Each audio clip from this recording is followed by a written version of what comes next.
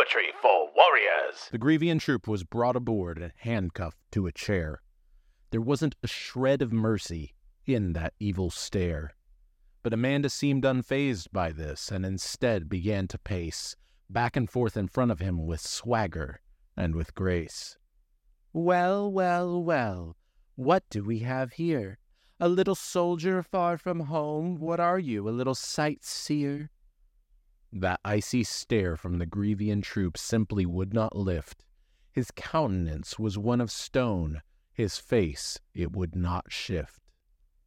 In any case, here's the deal. We will fix your ship.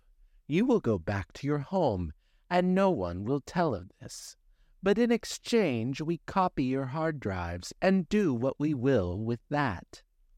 Suddenly the troop grew rigid, and in Amanda's face spat. Amanda closed her eyes at the spit and tried to regain her composure, but she failed at this moment, and her anger won her over. James charged into the interrogation room and began to hold her back. "You mind, you indecorous Gryvian creep!" "Amanda Canine, get back!" The Gryvian troop smiled at this.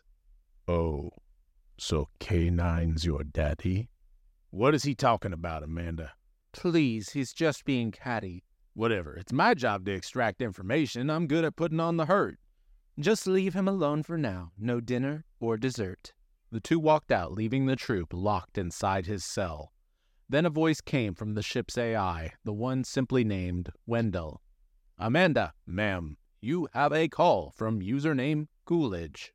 Tell him that I'll be right there. I was dealing with someone foolish. This has been Poetry for Warriors Daily. For more, visit joshuadavidling.com.